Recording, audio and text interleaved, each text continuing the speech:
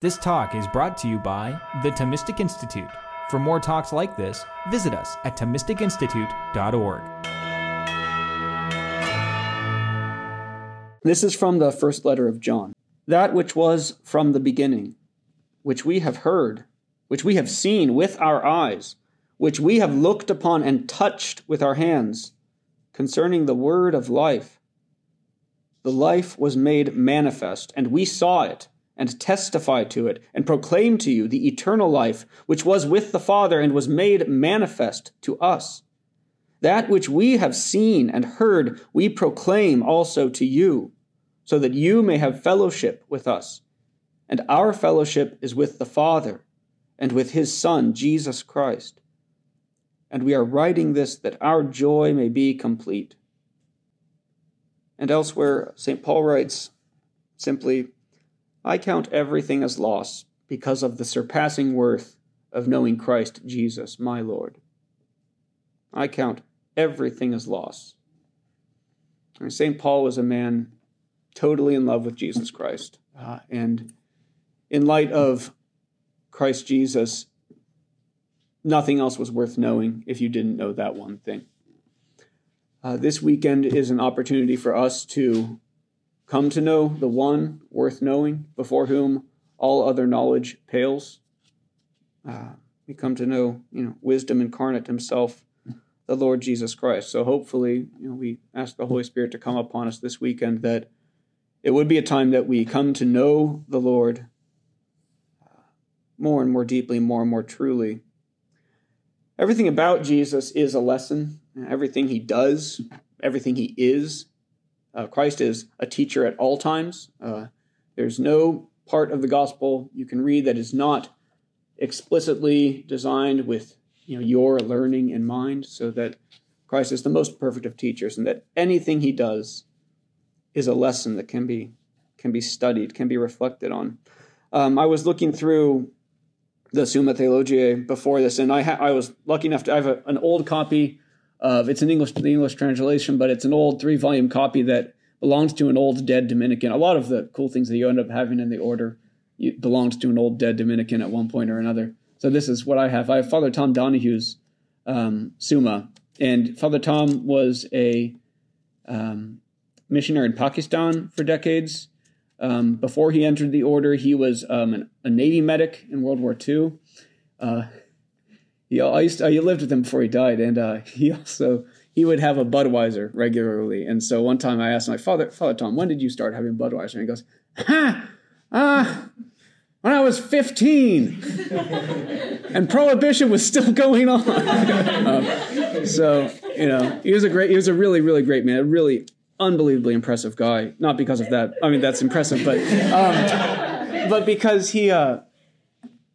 he would spend his entire time when he was old. I mean, he was like 6'5", but I was taller than him by the time I entered the order, because he was just bent over, basically double. He spent his entire day basically getting from his room to the chapel, from the chapel to the refectory, and then by the time he was done eating, it was about time to try to get back to the chapel to keep praying, and that's how he lived. So he was just a really great man. So I have his Summa, which has like the most pleasingly perfectly lined underlines and notes. And in one section, in the part where St. Thomas starts to talk about the incarnation, to talk about Christ, the beginning of the Tertia Pars, Father Tom had just written one thing. He had written, Christ is the divine word in human language.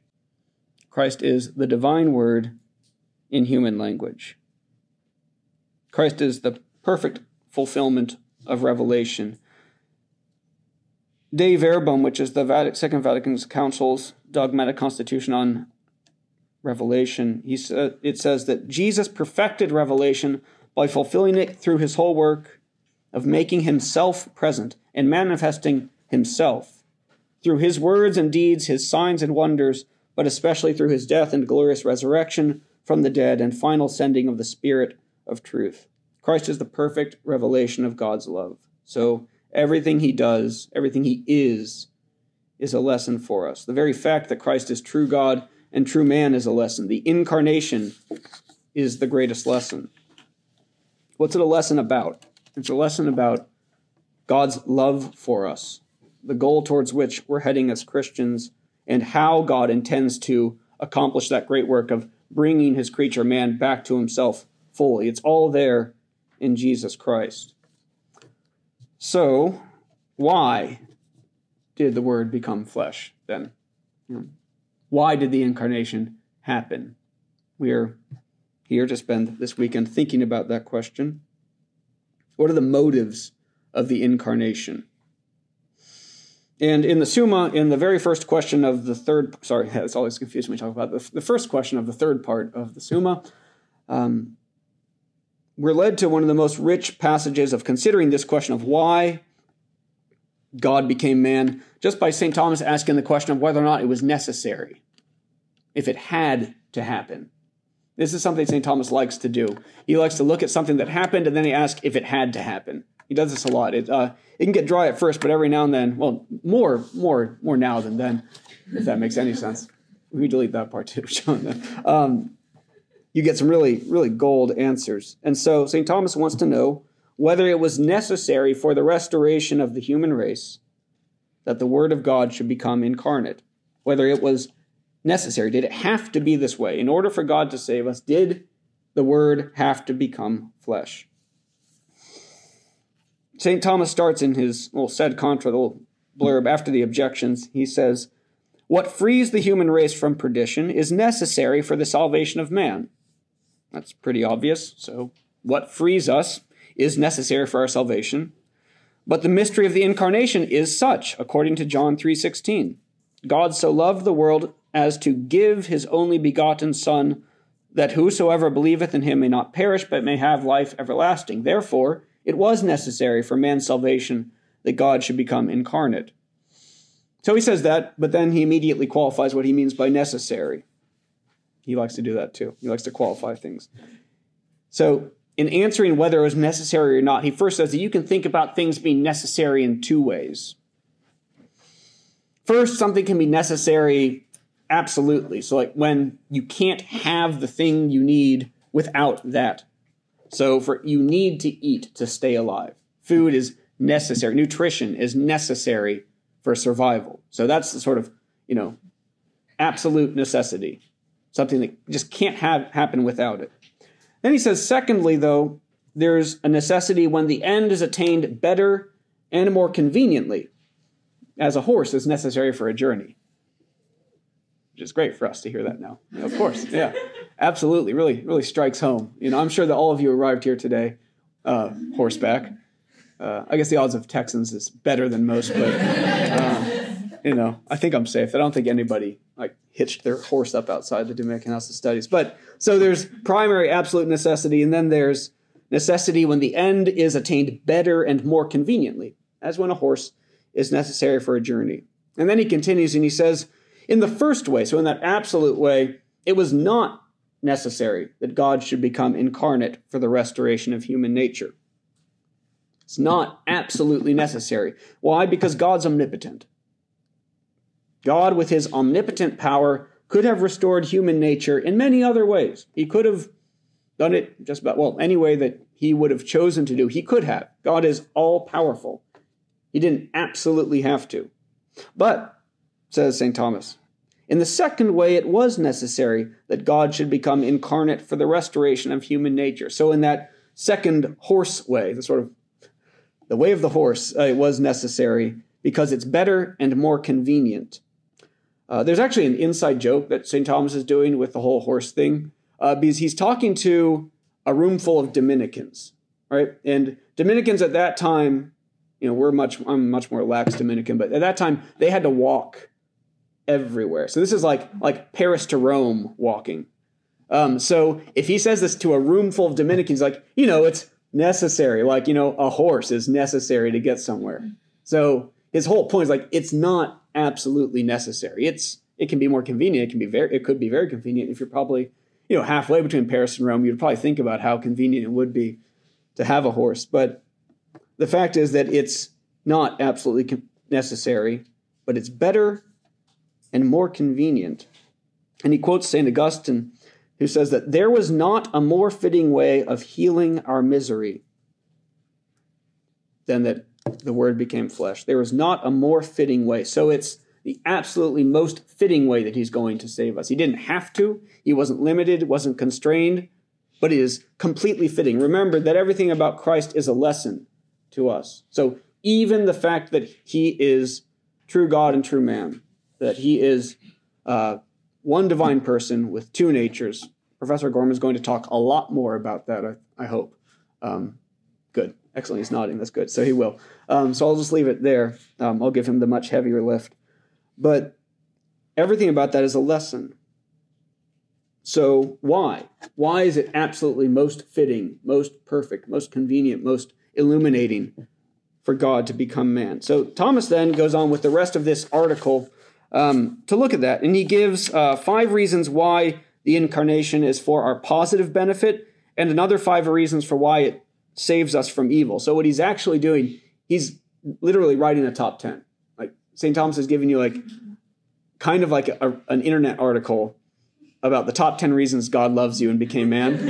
Except he's just really bad at writing like internet articles because, nobody would click on, that something that starts with like 3 objections, a weird sed contra, a whole bunch of patristic things in a dusty, but that's what he's doing. He's just saying there's 10 reasons, and we're going to start listing the top 10 reasons. So we're going to do that now. So my talk is essentially just a top 10. We're going to do St. Thomas's top 10 reasons for why God became man. First, the positive benefits of the incarnation. First, he says, with regard to faith, which is made more certain by believing God himself who speaks. Jesus can talk. He can say, "Come to me, all you who labor and are heavy burdened, and I will give you rest." He can say, "Your sins are forgiven." And he says that. There's a man standing in front of you saying those words. So faith is made more certain by believing God himself who speaks. It's not an intermediary. He's not a prophet. Well, Christ is a prophet in the most fulfilled sense of the word. He is the prophet, but he is priest, prophet, and king, but he is not just a mere man prophet. He is man, but he is the God man. It's very difficult, Lord, to talk about. You have to qualify these things. But faith is made more certain. God spoke to us in human words and gestures. He lived a human life. Second, with regard to hope, which is thereby greatly strengthened. Hence Augustine says, this is in De Trinitate 13, nothing was so necessary for raising our hope as to show us how deeply God loved us. And what could afford us a stronger proof than this, than that the Son of God should become a partner with us of human nature? So if we doubt that God loves us, he became man for you. He emptied himself and took the form of a slave and was known of the likeness of men.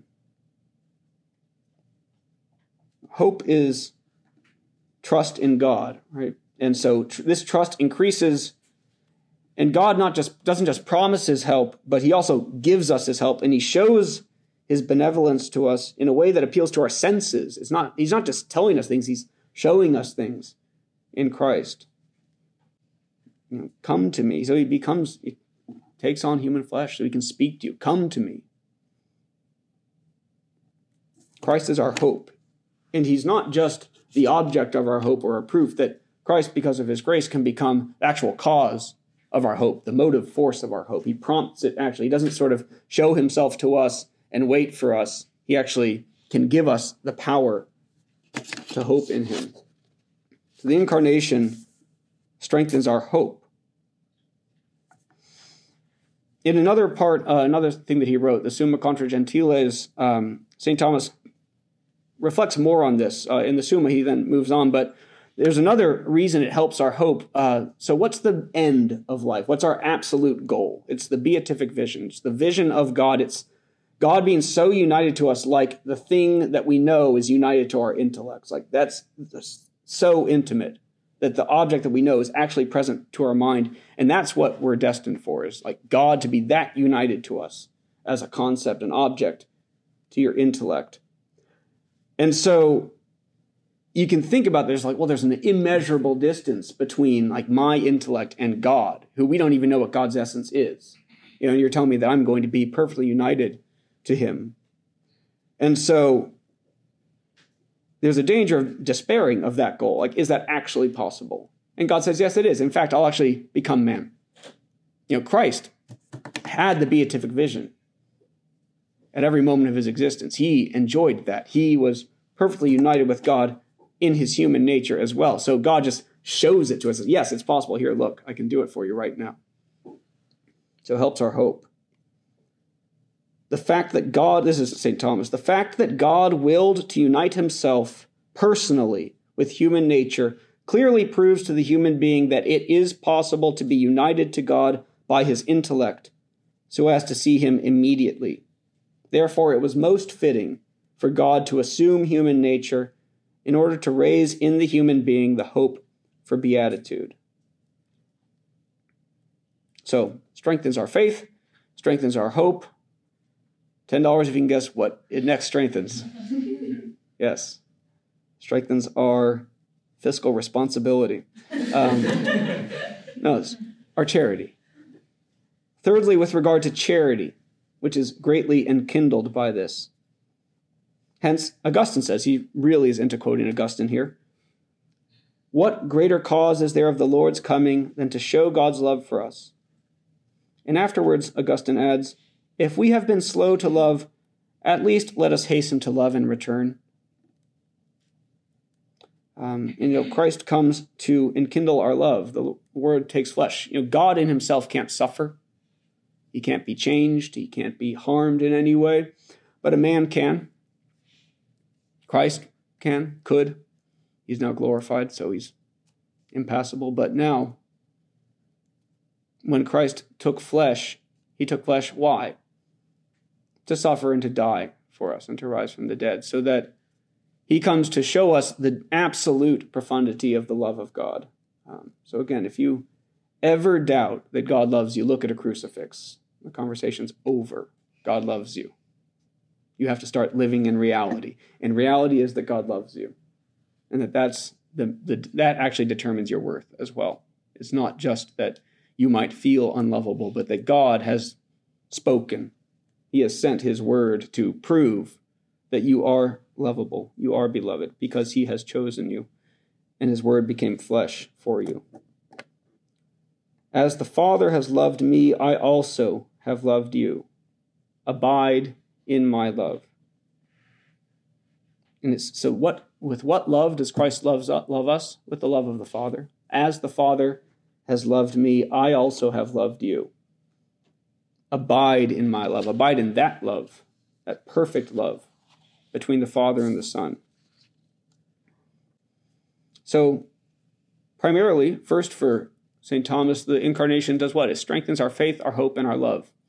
The theological virtues that are given to us in baptism, the three powers by which we can be united to God in himself. We can have God as like the object of our actions, and Christ comes to bolster that, to strengthen that, to bestow them upon us, to make them ever more powerful. And that's something that's available to us now. It's not just something that happened then, but like the incarnation can have an effect on you now. Well, what did we just spend an hour doing? Some of the brothers probably spend it fighting off sleep.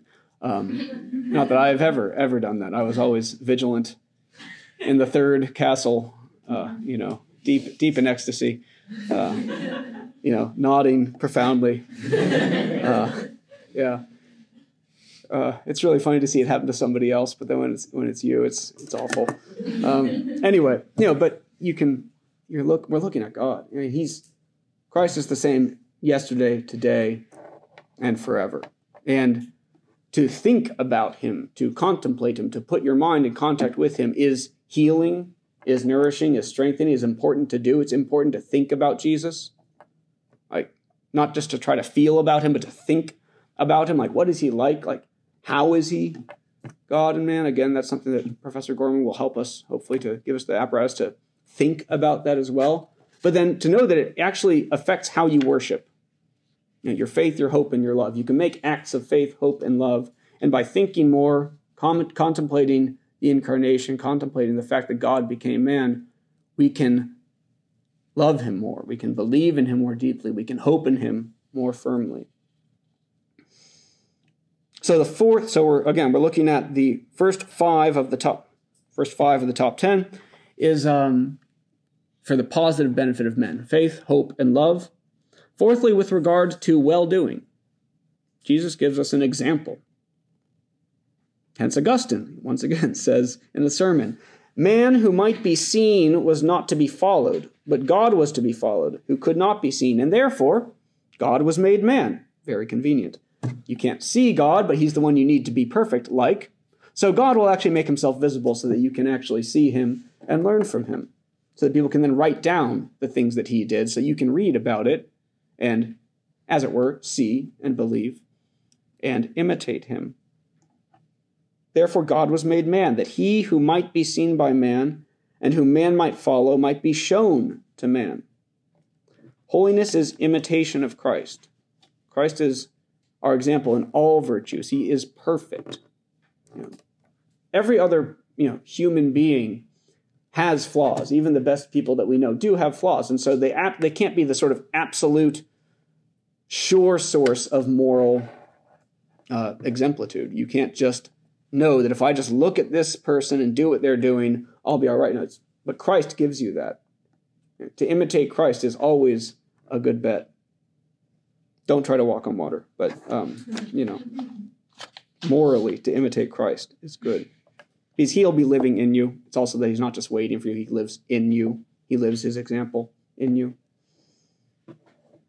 Fifthly, with regard to the full participation of the divinity, which is the true bliss of man and end of human life. And this is bestowed upon us by Christ's humanity. What does that mean? Fifthly, with regard to the full participation of the divinity. What does that mean? The full participation of the divinity. What does that mean? For Augustine says in the sermon, God was made man, that man might be made God. St. Augustine said that. God was made man, that man might be made God. Full participation of the divinity. So he's talking about divinization, that we shall in some way participate in the divine nature. What that looks like, I'm not entirely sure. I'm not against finding out what it looks like. But we need to stretch our horizons when we think about what the actual call of the human person is, that we're called to participate in the divine nature.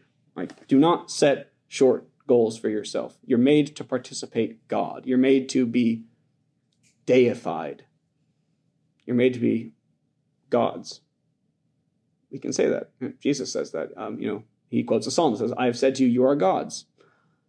There's many ways you can get that wrong. You can get that very wrong, but it is true. And it's important to think about that and consider. And this is also in 2 Peter, first chapter of that we're called to be partakers of the divine nature, to be united to God so as to share his life. The immortal, the invisible, all-powerful God. So, and that's the fifth reason that St. Thomas gives for positive benefit. He moves on then to the second half of his top 10, and he gives 5 reasons why the incarnation saves us from evil. So the incarnation was also useful for our withdrawal from evil. First, or sixth, but we'll say first, because man is taught by it not to prefer the devil to himself, nor to honor him who is the author of sin. Hence, Augustine says, since human nature is so united to God as to become one person, that's the incarnation, let not these proud spirits dare to prefer themselves to man because they have no bodies. Secondly, because we are taught thereby how great is man's dignity, lest we should sully it with sin. The incarnation teaches us about our dignity. Hence, Augustine says, God has proved to us how high a place human nature holds amongst creatures. God has proved to us how high a place human nature holds among creatures inasmuch as he appeared to men as a true man. And then Thomas gets wild and he quotes Pope Leo the Great, not St. Augustine. And Pope Leo says in a sermon on the Nativity, "Learn, O Christian, thy worth." Learn, O Christian, thy worth. And being made a partner of the divine nature, refuse to return to evil deeds to your former worthlessness. Learn your worth. Learn your dignity. You do that by looking at Jesus, by thinking about him. Because when you see Jesus Christ, when you behold him, when you contemplate him, you don't see just him. You also see your worth, the full scope of your dignity. It's not found in yourself first. It's found in him. And it's actualized by unity with him. This is incredibly important in the spiritual life, because in the spiritual life, there's you and God. And you need to look at both, and you shouldn't look at just one or the other. If you look only at God, you will just presume that you're great and that everything is wonderful, because God is great and wonderful. But if you look only at yourself, you will despair, and you will hate yourself. And you will spend your life hating yourself, ashamed of yourself. We know ourselves all too well. We know our failings all too well. And if we only look at that, without looking at God as well, we lose a sense of our worth. We lose a sense of our dignity. And so we need to look at Jesus Christ to learn our dignity. To see that he can have the marks of our sins on his body, and he can transform them into glorious trophies. He's not fazed by our shamefulness. He's not shamed by our sin, by our fallenness. He's not bothered by it. It's no trouble for him to defeat it, and he does. So we need to keep him in mind as well. Learn, O Christian, thy worth. Thirdly, because in order to do away with man's presumption, the grace of God is commended in Jesus Christ, though no merits of ours went before. Oh, he was quoting Augustine there too, sorry. As Augustine says in De Trinitate 13. Thirdly, to do away with presumption. Why? Because God loves us first. It's when we were dead in our sins that God sent his Son. When we were dead in our sins. It wasn't because, God looked down and said, wow, I really want to hang out with them. They are really impressive. I need to spend time with them because they look like they're having a great time. No, it's when we were dead and he just kind of looked just like this awful, kind of post-apocalyptic battle scene. There's just bodies everywhere. And God says, I will go down there and it will be better. It's like Ezekiel, Ezekiel, what is it, 36, something? Ezekiel in the mid-30s of his chapters. Anyway, sorry. Can we really, yeah, okay, good. We're going to cut that. It's dry bones. He sees this valley of dry bones, and the voice speaks in can these bones live? Can these bones live? And he says, prophesy, Son of Man, prophesy to the bones. And then he hears this big rattling sound, and the Spirit comes, and his flesh is joined on them, and they stand up. So it's when we were just dry bones that God sent his Son. So we should not think that it's because of our own worth. Grace does heal you, purify you, and make you worthy and good. But God loves you not because you're good. He loves you because he's good. And his love makes you good. So, in order to do away with man's presumption, the grace of God is commended in Jesus Christ, though no merits of ours went before, as Augustine says. Fourth, because, quote, man's pride, which is the greatest stumbling block to our clinging to God, can be convinced and cured by humility so great, end quote, as Augustine says in the same place. The incarnation curbs our pride. These were convicted by the humility of Christ, who, though he was rich, made himself most poor, so that we might be made rich. Though he was in the form of God, Jesus did not deem equality with God something to be grasped at. Rather, he emptied himself and took the form of a slave, being born in the likeness of men. So Christ, the sort of action of the incarnation, like this huge V, this kind of descent and ascent, that he is the Word. He is the Word who is with God and is God, and he empties himself. While remaining what he was, he became what he was not. He unites human nature to himself, and then he ascends with it. So he goes, like, here's the cross, here's the grave, and then he ascends. He rises from the dead. To curb man's pride, we see Christ's humility.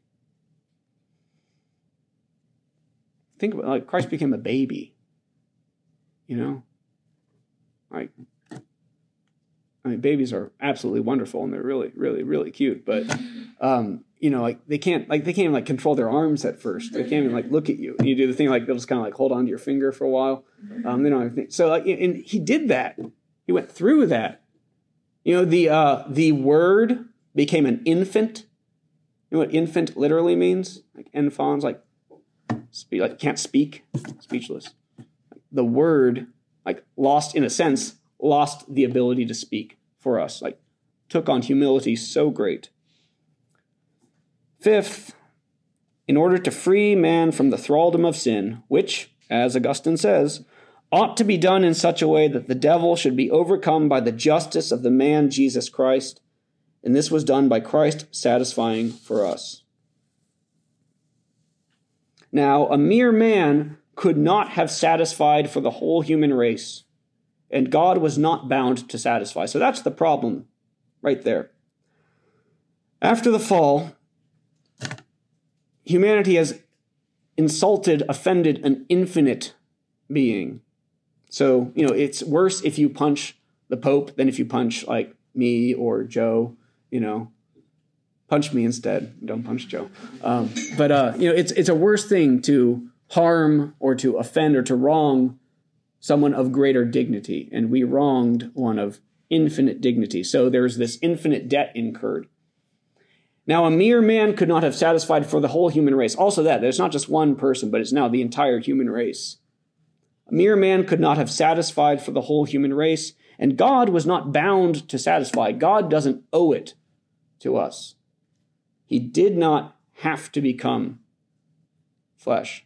He did not have to save us. He did not owe it to us. Hence, it behooved, nice word, it behooved Jesus Christ to be both God and man. Father Thomas Joseph White's voice in my head. He's this strange, brilliant man. He's a short little guy from Georgia who studied in England and then lived in France and studied in the Ivy League. So his voice sounds very, very weird. But when I hear his Christology class, hence it behoved Jesus Christ to be both God and man. So mere man could not have satisfied for the whole human race. God wasn't bound to satisfy. Hence, Jesus Christ is both God and man. Hence, Pope Leo says in the same sermon, weakness is assumed by strength, lowliness by majesty, mortality by eternity, in order that one and the same mediator of God and men might die in one and rise in the other.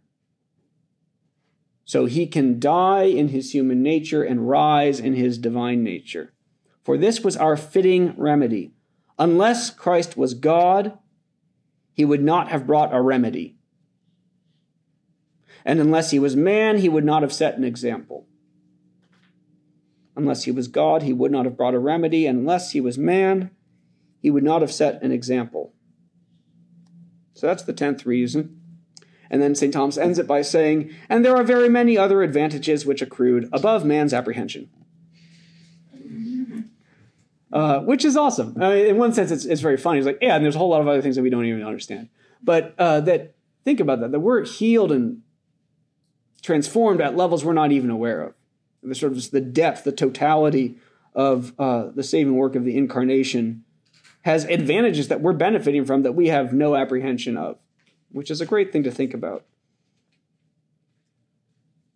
So much, much, much more could be said, but this is the wisdom of St. Thomas Aquinas in his reflecting on the depth of the mystery, the manifestation of which we'll celebrate in just a week's time. And so hopefully this has whet your appetites for more in the talks to come. But for now, I'm happy just to take your objections. So. No. Oh, my God. We're going to cut. We're definitely going to cut that. Thank you, Joe. Very nice of you. Thanks, Joe. Appreciate it. Yeah, I'll pay you later. Questions? Thoughts? Yes. So you said that it's not absolutely necessary, according to Aquinas, that God must become man. Mm-hmm. Did you mean that it's not necessary that God becomes man at all, or that it's not necessary that God become man in order to save man from? Good question. Both. Okay. Both. I mean, yeah. One is just he's not ever bound just to become man. He's perfect in himself. But then specifically the question is whether in order to save us from our sins, it's necessary. So like, is this the tool? Is this the only tool for the job? You know? How do we know that? Know what?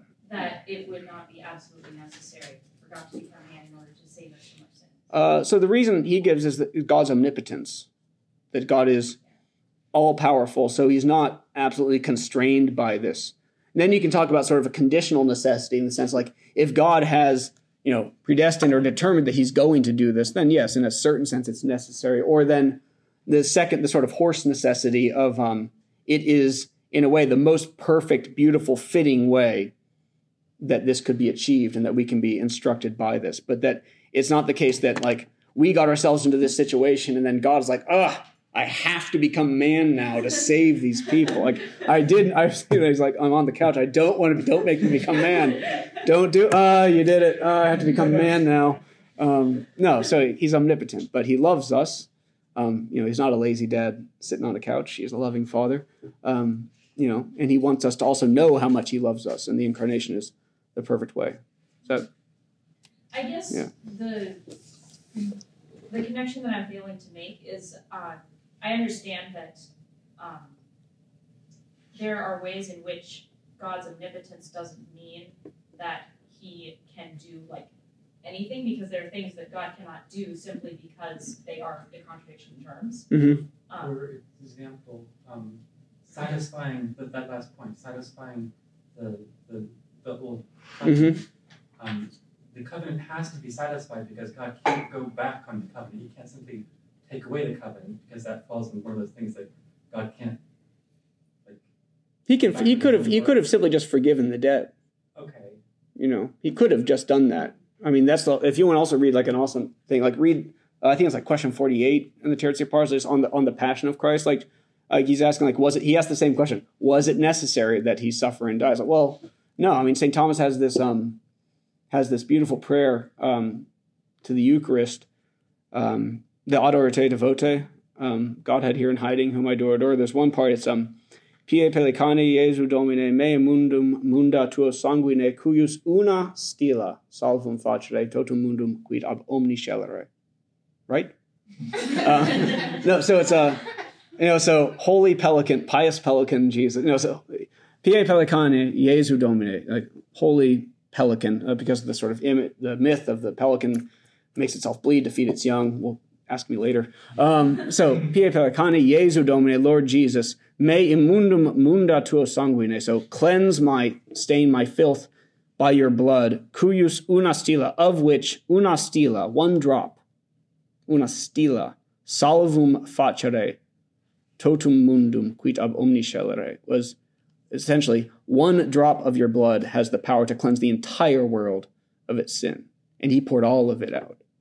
So it's not him meeting some sort of like absolute necessity, but it's a total superabundant expression of his love. It's the incarnation and the passion, they're at their heart, they're mysteries of love, not of some kind of contractual fulfillment or legal settlement. It's love. It's a manifestation of divine love. He doesn't need to do it. We're there, we got like our little thimble. He's like, here, have like a 5-gallon. And he just dumps it over us. Much more can be said. And we can talk more. This is also where we have Saturday. So, but more questions? Yes. I guess this is kind of nitpicky, but please. You're talking to this is the order in which nits are picked here. Yeah. Wouldn't it have been better almost if Jesus had written stuff down? Aha! He's like Thomas Aquinas. Thomas Aquinas asks this exact same question. Would it not have been better for Christ to have written a book? Right. Yeah. And then like, if there's like other sources, because then people are like, oh, it's a circular argument how you can only find Christ in the Bible and like not historically from any other source. But if you could be like, hey, Jesus wrote this, you could look at the other places. Right. Well, in one sense, my kind of snarky self says, like, people would not have been satisfied with that either. It was said, he didn't really write that book, you know? Even when he was there, they're like, you're not God. Yeah, exactly. So in the same sense of like, you know, even if one were to rise from the dead. Who said that? Oh, Jesus said that. Yeah. You know, but I know I feel your pain there, but no, so like it's not, even that is not going to satisfy. And also like, you know, belief is it's a gift from God at its heart as well. But that why was it most fitting that Christ should not have written a book? I'm going to write that down because otherwise I'm going to try to remember something I read like 2 years ago. So I've now written it down and I'll look it up and you will be here until Sunday. You will ask me again later, okay? Unless Professor Gorman knows right now off the top of his head. Great, excellent. I'll read the book. Good question. Is a definition Thomistic question. So good job. Yes, Kyle. I think it's a point that there is a very, very important example of a religion founded upon a book that was written by the founder of that religion. But the fact that we're in this room is indication that it's not as satisfying as you might think. Okay. I'm not going to say anything into the microphone. Yeah. Great. Yeah. More questions, thoughts, objections? Yes. Could you expand on when we were talking about hope and God becoming object to our intellect? What you mean by that phrase and what? Sure. Sure. Yeah. So, so faith, hope, and love are the theological virtues. So virtues are, you know, dispositions, so like powers that we can have, habits, like stable dispositions for action. And they enable us to do things. And the thing about us is that we're strange little creatures because we're made for something we can't reach. We're made to be united to God. We're made to know and love God. But God is supernatural. He is transcendent. He is infinite. A creaturely nature, a created power, cannot, like, of its own strength, attain to the Creator. So that's kind of a problem, that we seem to be kind of made in a frustrated sense. But we're made, first, we're initially created in grace. And this is what, grace does. Grace is God's, a share in the divine life. And the theological virtues are supernatural virtues. They're supernatural powers given to our soul so that we can know God through faith, so that we can actually, so it's something above our powers that is united to us, so we're capable of it, and then hope as well, so that we can, trust God, have a, inclination of the will towards Him as our promised good, and love so that we can love Him as a friend. And these are all things that God begins in us. It's not something that we sort of, the ground we push off of is like the palm of God's hand. Like He's the one who is there for us. Does that help a little bit? Good. Okay, great. Thank you. Yes. You said the incarnation is a lesson. And I did. Everything Christ does is a lesson. Yes. But how exactly would the incarnation be a lesson? Would it be like pertaining to the fourth reason? I kind of meant all of it, in the sense of like the whole thing, like the fact of like, that God becomes man, to think about it in all these different ways that we think about it with regards to our pride.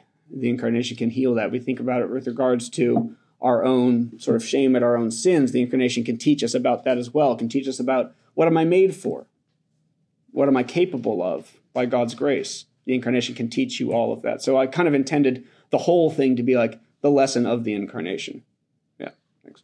All right, great. Well, thanks very much, y'all. We will cap it there.